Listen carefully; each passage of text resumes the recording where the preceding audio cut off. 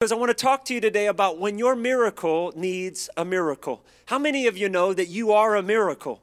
And when you yourself realize that you're a miracle, you won't go overwhelmed when things don't go your way when it comes to situations and life, because you are a miracle. But there are times when God gives us a miracle, whether it's the miracle of salvation, the miracle of healing, the miracle of guidance, protection, the miracle of financial provision. But your miracle will be attacked. And there will be a time in all of our lives where our miracle will need a miracle. I get this thought out of 2 Kings chapter 4, verse 8. Let me give you the backdrop of the story, because you've got to understand the story to understand what I'm talking about when I say your miracle needs a miracle. It says in verse 8, "Now it happened that the day that Elijah went to Shunem, when there was a noble woman there, and she persuaded him to eat some food. And so it was, as often as he passed by, he would turn in there and eat some food." Now, it's not hard to get a preacher to eat, by the way. That's real easy to do. Just fix him some food and say, "Come on." He'll come if you feed him. And that's how you get men too. Just feed them, they'll come. And anyway, I'm not a single, but I just tell you, that's how men should, if you want a man, just feed him. Okay, let me move on. Where was I? Let me get spiritual again. I got lots of jokes. And then she said to her husband, "Now look, I know that this is a holy man of God who passes by us regularly. Please, let us make a small upper room on the wall, and let us put a bed in there for him, and a table and a chair and a lampstand. So it will be, whenever he comes to us, he can turn in there." And it happened one day that he came there. This is the prophet Elijah. He came there, and he turned into the upper room, and he lay down there. Then he said to Gehazi, his servant, "Call this Shulamite woman." And when he called her, she stood before him, and she said to him, "Say now to her, 'Look, you've been concerned for us with all this care. What can I do for you? Do you want me to speak on your behalf to the king or to the commander of the army?" She answered, "I dwell among my people." So he said, "What is it then to be done for you?" And Gehazi answered. Notice she didn't answer. Gehazi answered, the prophet's servant. She didn't give a request. And the prophet's servant says, "Well, actually, she has no son, and her husband's old." He's old. And so he said, "Call her." And when he called her, she stood in the doorway. Then he said, "About this time next year, you're going to embrace a son." She said, "Oh no, my Lord, man of God, do not lie to your maidservant." She's amazed that he knows the desires of her heart. But the woman conceived and bore a son when the appointed time had come in which Elijah had told her, and the child had grew, verse 18. And it happened one day that he went out to his father, to the reapers, and he said to his father, my head. So he said to the servant, "Carry him to his mother." And when he had taken him and brought him to his mother, he sat on her knee until noon, and then died. This is the miracle child. God gives this woman the desires of her heart. The miracle dies. The miracle's lying in her arms, dying. And her miracle needs a miracle. Friends, your miracle that God has given you, there will come times in our life where that miracle that God has given will need its own miracle to come back to life. Let's pray for that. Lord, thank you that you are in the miracle working business. And Lord, I pray that my words will fall to the ground. Let your words just penetrate our hearts and change us and challenge us and encourage us today to build a place for you, not a crisis room, but a friendship room. Not a panic room, but a friendship room. In Jesus' name, and all God's children said, Amen. Now think about this. This child has come to a man like Abraham who's well past his childbearing years. He's old. As a matter of fact, his alligator shoes are really his feet. He's really that old. And he's not getting any younger, and now he gets this miracle child. The Shulamite woman doesn't ask for anything, and the man of God says, "What do you want?" And she tells her, "You're going to get this miracle. You're going to receive this miracle." Now the miracle comes. I read the story. The miracle dies. How old is the child? Hebrew authors tell us that child couldn't have been older than 12 years old. So here he's 10 to 11 years of having this miracle child, and suddenly and unexpectedly, the child dies. It's a tragic story if you think about it. It's unbelievable. The miracle of God now is dead. It happened. How do you get to that? Verse 20, this woman brought to his mother the child, and rocking in her knees until noon, and died. Verse 21 says, though, she laid him on the bed of the man of God. Now, where was that? It was the chambers.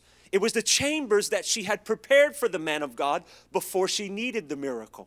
Before she needed the miracle, she was to take the boy to the place that was prepared before the battle came.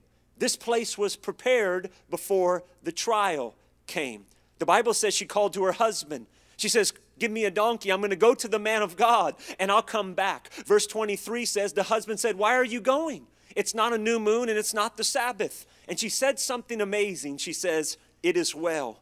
She saddled up the donkey and she met the man of God and she went to where he was living at Mount Carmel. And when Elijah saw her from afar off, he said to his servant Gehazi, he said, look, it's the Shulamite woman. Run to her and ask her, is it well with you? Is it well with your husband? Is it well with your child? And look at her answer.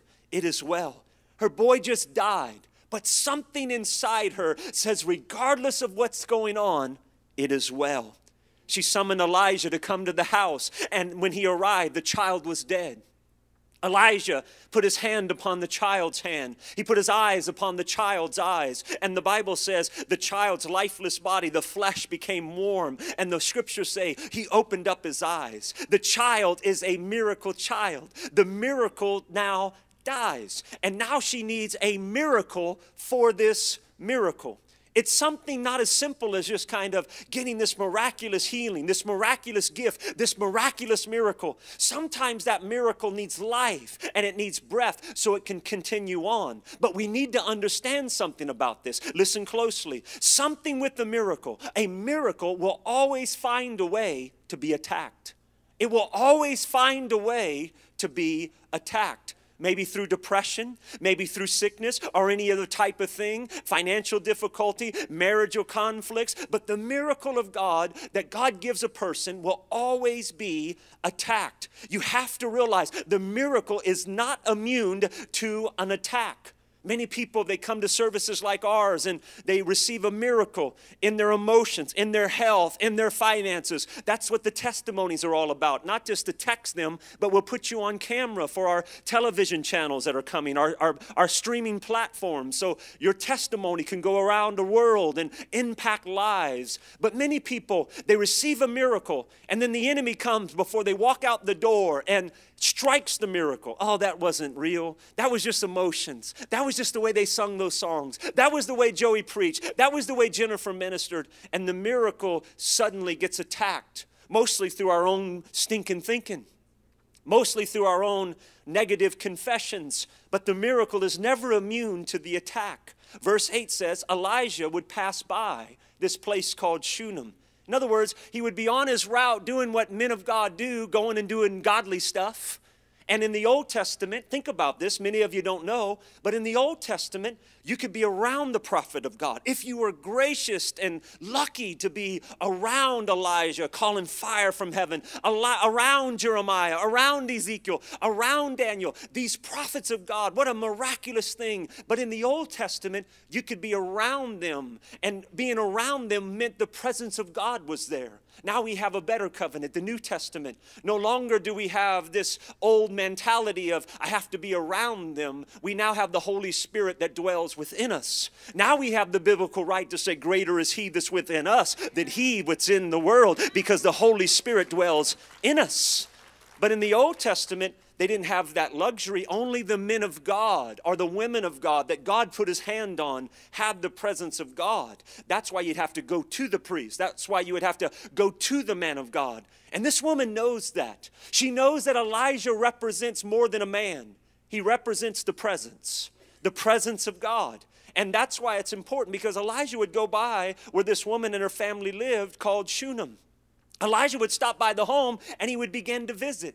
And verse 9 says, the woman says to her husband, wouldn't it be great if we build the holy man of God a place where he can come and stay when he passes by us regularly?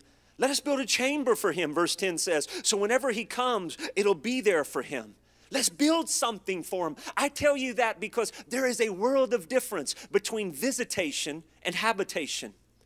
Visitation and habitation.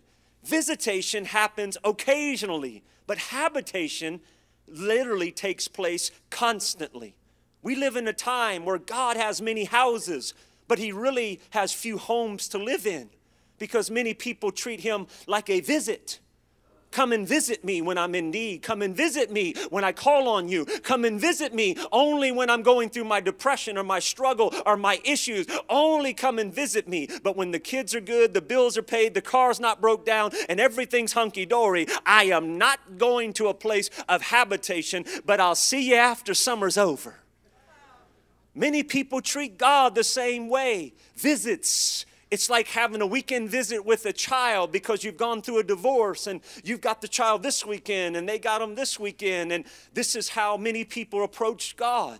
But this woman refused to do that. She says, no, I don't want him just visiting. I want him when he comes by. I want him to have a place to stay. And that's where there's a difference between houses and homes. You can buy a magnificent house. You can spend millions of dollars. You can have the most grandest things in your house, but only God Almighty can give you the strength and the peace to have a home. He can give you a home. But we are designed, and you and I have been created not only for worship, but we were created for friendship with God and communion with God. But that's been misunderstood in the modern church. It's been misunderstood in the church today because many people treat God as a service, as a church experience, and not as a way of life. And you and I were created not only to worship God each and every day, but we're created to have relationship and friendship with Him. Communion means closeness with Him. That before God gave Adam a wife, you have to remember, He established fellowship with Adam first. And many times we think of that as a line of things to do list. God, family, business, work, and then my hobby, and blah, blah, blah, blah, blah. But that's not how God wanted it. I don't believe that for a moment. I believe God established something in Adam first, a full relationship, a full panorama of everything this wonderful relationship could be. See, that's the Hebrew language. If you ever study that God language, Hebrew, and that's what many scholars tell us in heaven we'll be speaking Hebrew, but I believe it's either Hebrew or Spanish, one or the other. Hola. But I think it's important because many people don't understand the Hebrew language is not like the English language. The Hebrew language is like a wagon wheel. Or let's break it down to Stockton terms. It's like some of those cars that you see, the cars beat down, but the rims are like gigantic on the car. You ever see those? We call them in the neighborhood scrapers. They got those scrapers and they got like 27-inch rims. And it's like a little Yugo. And they got these gigantic rims. But those rims, if you think about them in these terms, they have a center hub. And then they're held together with the spokes. Without the hub, the spokes can't turn the wheel. That's God's relationship. Is like the center hub of a wagon wheel, of one of those wheels that you see. And that relationship is not this. That's the central theme of our life. Then those spokes represent family. Those spokes represent different areas of our lives. And sometimes the spokes get broken. Sometimes one spoke needs more attentive than the other spoke, but we're never to lose the hub. We're not to categorize it. We always got to go back to the hub. And that's what God is establishing. He's establishing friendship, not rules, this. He's establishing friendship and relationship. And that's what we are designed and created for, to have relationship with God before we can ever have it with one another. In the midst of making that statement today, instead of establishing relationship with God first, many people do the opposite. They establish a relationship with other people before they establish a relationship with God. That means they establish intimacy with human beings instead of establishing intimacy with God first. And then they try to fulfill the intimacy with a person, a situation, a relationship, and not having that capability to have intimacy with God. They try to put it on somebody else who was never designed, and they're not capable to carry that hub because they are a spoke and they're not the hub of the wheel. They're not the hub of the wheel. And then we try to get some poor man, some poor woman to become something that we can't, and we end up getting mad at them because we're expecting somebody to be and do something that only God can be to us. But it's so true. We try to establish it, and then they let us down because they're not godlike as we want them to be, and they're not as attentive as they want us to be, and they're not really relational as we want them to be. Don't you know, women, you'll never understand a man because they're not that smart. There's like a nothing box for men. I can be at home, and if I'm not reading or reading something and looking at something, I mean, the TV can be on. And Jennifer and I have been 20 years, almost been married, and she'll be like, you know that's loud, the TV, turn the channel. I'm like, oh, there's TVs on? I don't even realize it. I'm not paying attention to it. But there's a difference between men and women. There's a big difference. I know society in the 21st century says there's no difference, but believe me, there's a difference. We'll never understand men, women, because God made them while we were asleep. Adam went to bed single. He woke up married. Don't you go to sleep when God's working, man. You might wake up and get hooked up. And that's the greatest secret of marriage. It's really intimacy with God. If I had to hear another minister do services on intimacy, I don't know about you, but when they talk about that stuff, it's gross. That's a plus of connect groups. Do that stuff on your own time. The minister shouldn't be getting up talking about, now this kind of intimacy, and this is what you need to do with her, and this is what you need to do with him. Preach the gospel, call heaven beautiful, hell hot, stand up for Jesus, tell them serve the Lord, honor God. Well, you don't serve God, but you honor God, and God will honor you in return. And there are times and places for that. But I'm saying that for a reason. If you don't establish that first, there's not a guy who gets up in here with a stool and a cup of coffee sitting down and engaging with you. He can engage until the cows come home. If you don't have this issue dealt with first, you will put unrealistic expectations on somebody because intimacy is into me you see. God says, into you I see, and I'm going to make you better because I've got my first time with you and you alone. Can somebody praise the Lord for that today? And I think that's the secret. I think really that's the secret to a successful relationship with one another, but really in marriage is intimacy with God opens up intimacy with the other person. That's important to know. And it satisfies us in such a way because we're not putting impossible expectations, God-like expectations on people, on our spouses that only God can fulfill. You know, God has a plan for our lives, a specific plan. There's a plan and there's a place that only God can fill and God can satisfy. But this world has been predicated upon this lie that you can only do these things, and if you don't do those things, God's mad at you, he's angry with you, he's ready to take you out. But that's not the love of God, and that's not who God is. But this lie of the world that says you can be satisfied and you can be fulfilled without making God a priority in your life. There's nothing further from the truth. Nothing in the world satisfies like the living God himself, and you'll never develop that with other people. You can't develop intimacy with God with people. You can get introduced to God among people. You can get saved, what we call born again with God among people. You can worship God among people. But to become a friend, it's you and God alone. And that's important because many of you don't like being alone because it really deals with yourself. And that's where God says, no, I want to deal with you.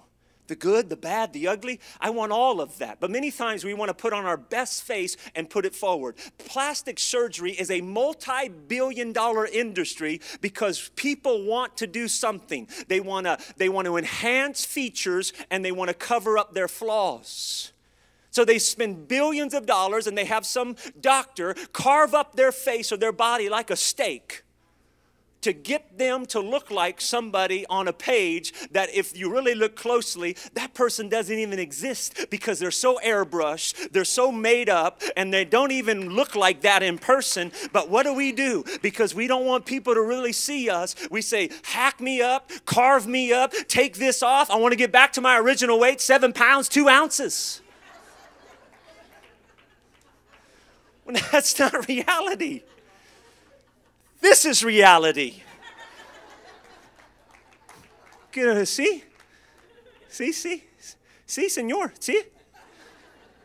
It's not that pretty. But there's something to be said about having God as a focal point of your life. not a prioritizing, but a hub. A hub. Because there are some times when those spokes take a lot of time. Because some spokes are more needier than other spokes. Notice I didn't say folks, I said spokes.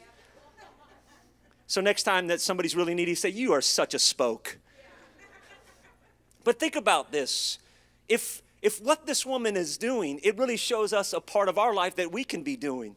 She develops this intimacy with God because she builds this man a room, because it represents the presence of God. And this woman, she's tired of the visitation and she wants more. She says, I want to do something to make him stay. She says, I'm tired of just coming by and having God visit me. She wants to make a habitation, not just visit. She doesn't want that anymore. She says, so if I can just fix this little room up. I have this room upstairs, and if I can just maybe put a bed in there and a candlestick in there, and maybe if I could do this in there, maybe he'll come by and he'll stay. He won't just visit, but he'll stay. The only reason the room exists is not for other people to come over and stay, but for the man of God to come over and stay. For him to be there, not just visitation, but habitation, an area totally dedicated to him.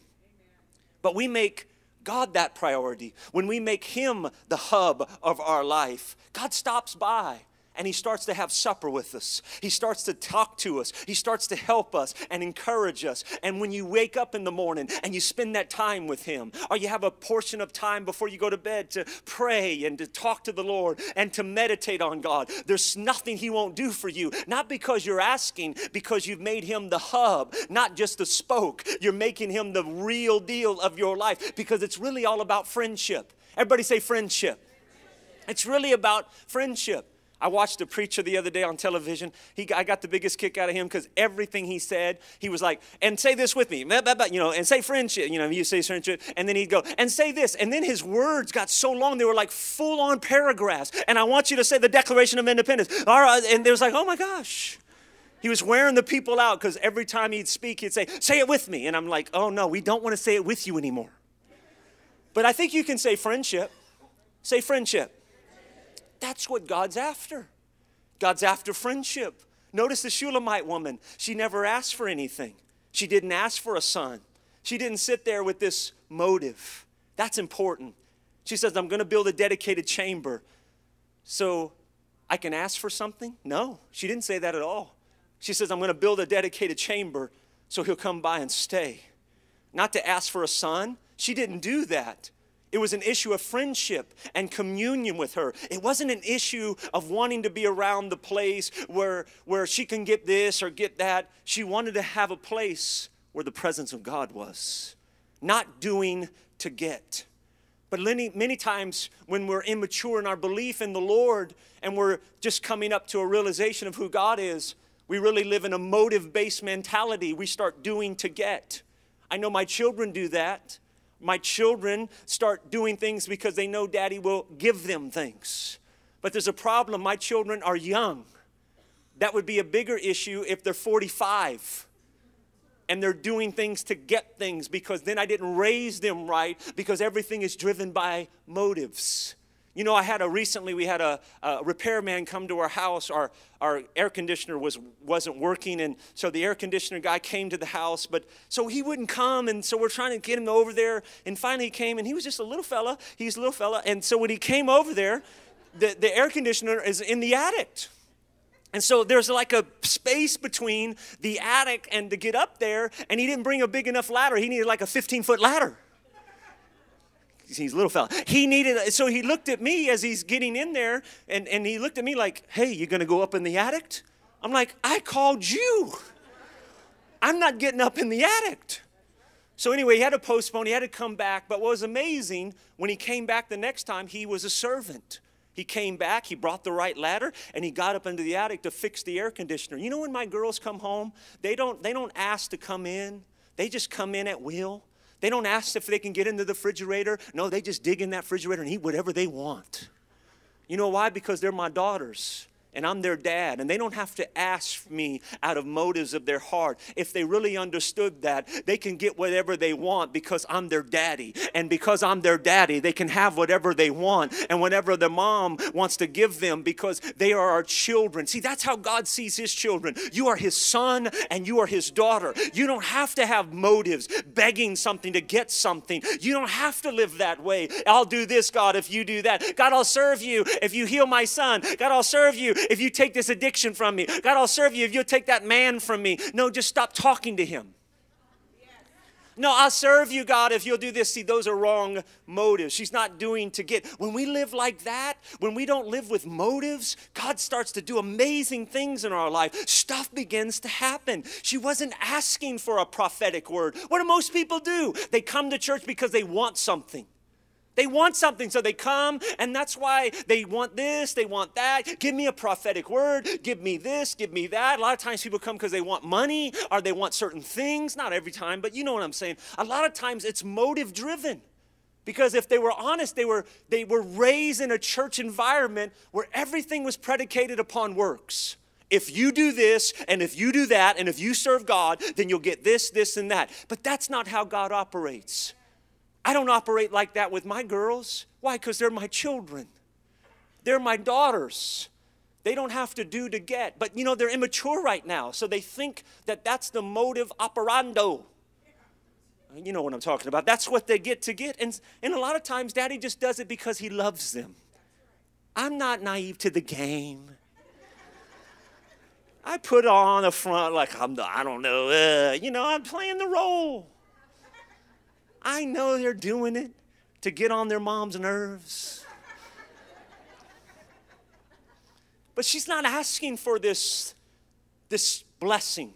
Think about this as we get ready to close our time. She just wanted to create a place where the presence of God and the man of God would be there. Proverbs 18:24 says, he that shows himself friendly he who wants a friend must show himself first friendly. We know that verse, don't we? We know the latter part of the verse, for he is a friend that sticks closer than a brother. We always know that refers to Jesus. He's a friend that sticks closer than a brother. But we forget that part, that we have to show ourselves friendly first. I don't believe that's talking about building relationships with you all, one another. I think it's talking about you and I have to show ourselves friendly to God first. I'm a friend of God. Remember that song back in the day? I'm a friend of God. God calls me his friend. But I have to show myself friendly to receive that friendship. Because if he shows yourself friendly, you'll get a friend. If you show yourself grouchy, guess who you are? Oscar. You're grouchy. You show yourself as stingy, nobody's going to eat with you. Because we're not wanting to pay for you to eat all the time. But if you want to show yourself friendly, you got to start first in that hub. To God. To God. That's the verse. It says I want friendship with God. That friendship with God is not based on a need of what I want. If you do this, I do that. And if you, see, that's religion. That's denominationalism. That's what many people have been taught. You do this, you do that. And then we use this term, and I hate the term, and I even said it earlier, so I apologize. I said it earlier, but I said serve God. You don't serve God. You're not a slave. My children don't serve me. Jennifer doesn't serve me. I serve her.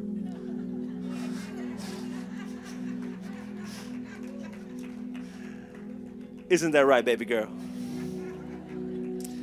But we're here to serve one another. That's what the scriptures say. We're to serve one another. But we're not here to serve God. God lives through us. That hub. It took me a lot of years. I know I look hecka young. But it took me a lot of years to realize that. Because I was like some of you. I wasn't raised in church. I had no church background. But because of things I was taught and modeled to me, I live with this. And being an athlete, I live with this. You know, if I do that, I'm going to get rewarded that. If I do this, I'm going to get that. And I know there's biblical truth in it. Where we reap what we sow. I mean, I understand all that. But I'm saying the core of this thing, the hub of this thing, has to really be a friendship room. Not a crisis room, not a panic room, a friendship room. not doing something to get, not motive driven. Oh my gosh, please don't be the person that goes with the banner, God hates you, and all that stuff, and say you go to Oasis Church. I'll kick you out. It's like the guy years ago that called me and says, you need to come down and boycott this, down there. And we're down there with banners boycotting. I'm like, Jesus, you don't reach anybody with the love of God boycotting? And I understand there's things, but my point is, God, people already know they're messed up. 99.9% of people know they're jacked up, tore up from the floor up. They know. We don't have to remind them. But very few people get told of what they can become. Very few people get told, you're amazing. You can do all things. You can accomplish great things. But see, that has to start within you, out of a personal friendship room with God, out of a hub. I believe God does something amazing here that He's showing us. That when we show ourselves friendly, when we have friendship with God, not out of a need what we want, but desiring just to be with Him. That's what the woman does. She shows herself friendly and the prophet responds. I believe God does the same thing. He shows herself friendly and it's proof she doesn't want visits anymore. She wants habitation. She wants Him to stay. I believe God shows up when we have that same heart. Listen to 2 Kings 4:11. And it happened one day. He came there and He turned into the chamber and He lied there. The very thing she hoped for. The very thing that she had no guarantee of, but it happened. The man of God stopped in and he stayed there. She builds this room out of friendship. She builds it not out of motives to ask, not out of motives of wanting something if He comes, but because she wants the presence of God. And because she wants the presence of God, the next thing is staggering to me. He calls her in and says, what can I do for you? And what's even greater about the story, she says, I'm good. I don't need anything. I don't need anything. I don't need anything. If someone had the means to get you out of debt, to heal you of all your ills, to get your children where they need to go, do you have the strength and the courage enough if they came to you and said, what can I do for you? To say, I'm good. I'm good. Because you see a bigger picture. Jennifer and I recently had lunch with a gentleman that is very successful, very, very influential. And he asked for us to come over and have lunch with him and meet with him. An hour meeting turned into a 5-hour meeting. And he was just fascinated with, he wasn't a believer, but he was fascinated with our life. My life, Jennifer's life, our children. He asked us, how in the world did you do the church and do that city center? He was just overwhelmed how you started that and how you made that a reality, because he's a numbers man. He knows that mathematics, there's no lying in it. It either works or it doesn't work. And he was amazed. And he says, you two are an inspiration. You're an inspiration. But I left that meeting that day and I didn't tell him what we have need of. I didn't say, hey,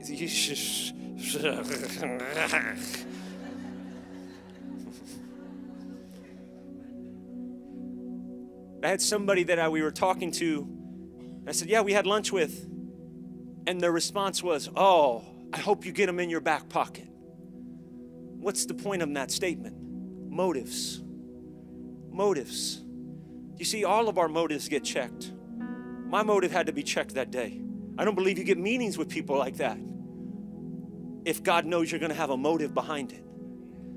Because my thought is, and this is a real one,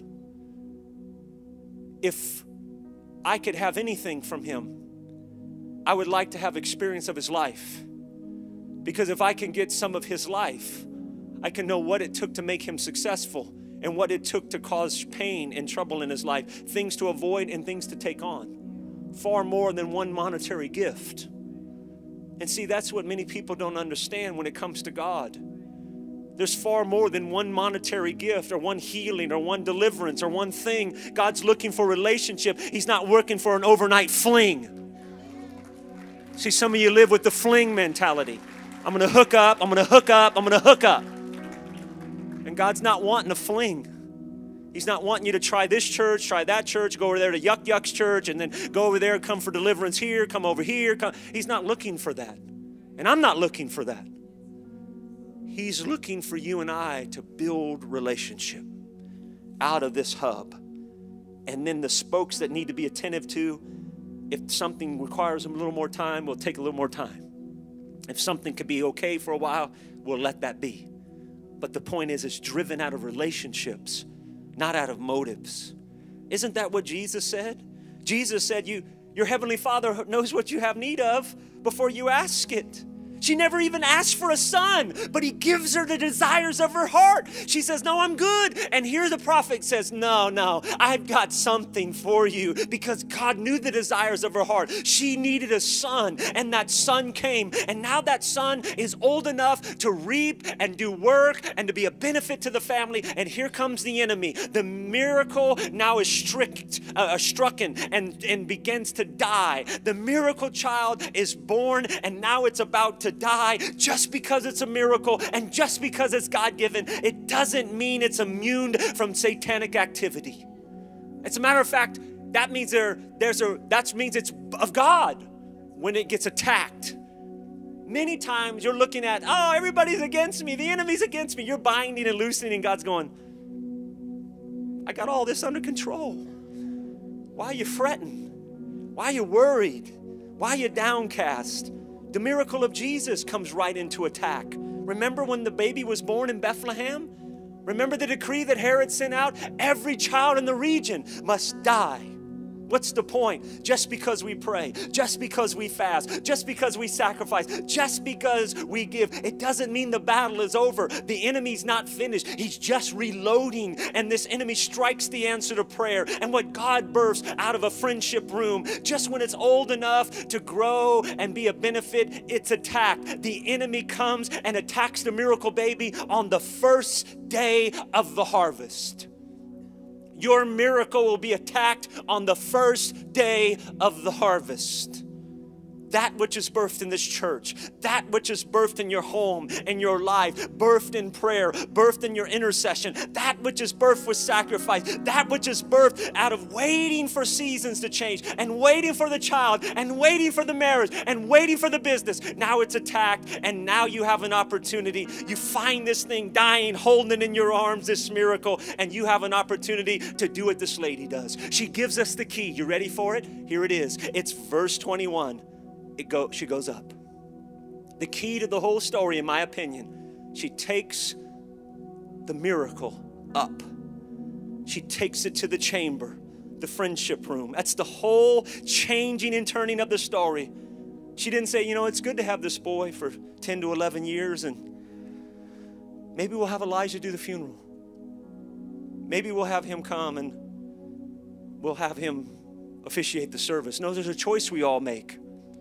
When we have this beautiful miracle blessing and the miracle and blessings attacked, you can do what this woman does, take it up, or you can take it down with what you have in your arms. See, that's a choice that we all make. Thank God she went up. She didn't write the obituary. She wasn't writing the inscription on the headstone. She got up from the place, shuts the door, and goes to the place that's already been prepared. It's already been prepared before the battle, before the fight. No crisis room. It's a friendship room. Oh, what do? We just build the crisis room, panic room. God says, no. I'm not the God of panic. I'm Jehovah Shalom. I'm the God of peace. I'm the God of peace. She didn't build the chamber after everything collapsed. The friendship room is where you and I run into that's higher than I. It's the rock of our salvation. If you've already understand what I say today, I'm telling you that God has put in all of us, because of this wonderful new covenant, a place where He resides in us, where more than a Savior has come, Lord, where He becomes our all in all, our burden bearer, our high tower, our friend, and our deliverer, and our ever help in a time of trouble, because He's present. But you have to get beyond the doing to get mentality. Give me this so I can do that. If you do this, then I'll do that. If you pray for me and give me a prophetic word and touch me and pray for me, I'll fall down, I'll get back up, I'll be healed. If you do this, then I'll do that. Got to get beyond that immature stuff and get to a place where, God, if you knock me out in the spirit, I'll stay down until you tell me to get up. If you fill me with fire and passion, I'll let it be spread, not out of a motive, so people can hear me preach. Nobody wants to hear you preach. They want to know you love them. We got too many people walking around thinking they're going to preach the world right. You need to love one another. One of the things that we're here to do is love one another. Maybe your miracle needs a miracle. Let's think about this in closing. My desire for us to get crazy on calling on God as we are about getting hold of other people. You know, some of you have so many social platforms, so many different numbers of people, so many different ways to text, Instagram, Snapper Chatter, and all the Twitters and all the things you get a hold of people. How about changing the direction, all the ways you get a hold of people, flip it and do that to get a hold of God. Do that to get a hold of God. But there has to be a place of friendship. Has to be a place of friendship. Let me close with this. Is it well with you? Verse 26. Is it well with your husband? Is it well with your child? And she declares, it is well. It is well. Her son has just died. The man of God, I just asked her, the dead child's in the chamber, but yet she's at peace. The word well means shalom. Is everything at peace? It is at peace. In the midst of the storm, it's at peace. In the midst of death, it's at peace.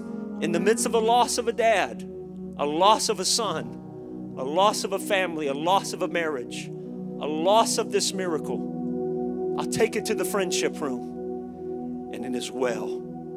My miracle needs a miracle, but I'll take it to the place that I know where He dwells, and it will be well with me and well with my soul. You received that today?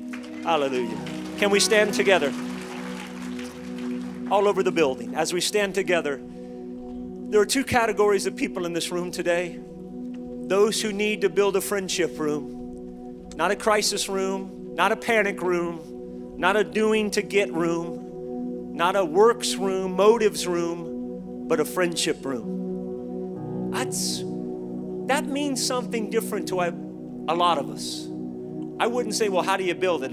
Your friendship room might be a little different than mine. The way I seek the Lord is probably different from some of you guys.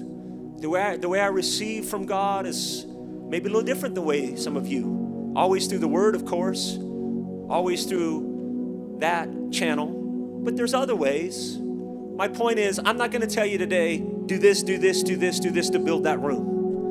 I will say, check your motives and build something that absolutely has no motive other than relationship, to strengthen that hub. And how that looks is between you and God. And I want you to know there's a place for God to dwell in you that will take all that hurt, all that pain, all that discouragement, all that frustration that cannot be accomplished with people because they will let you down.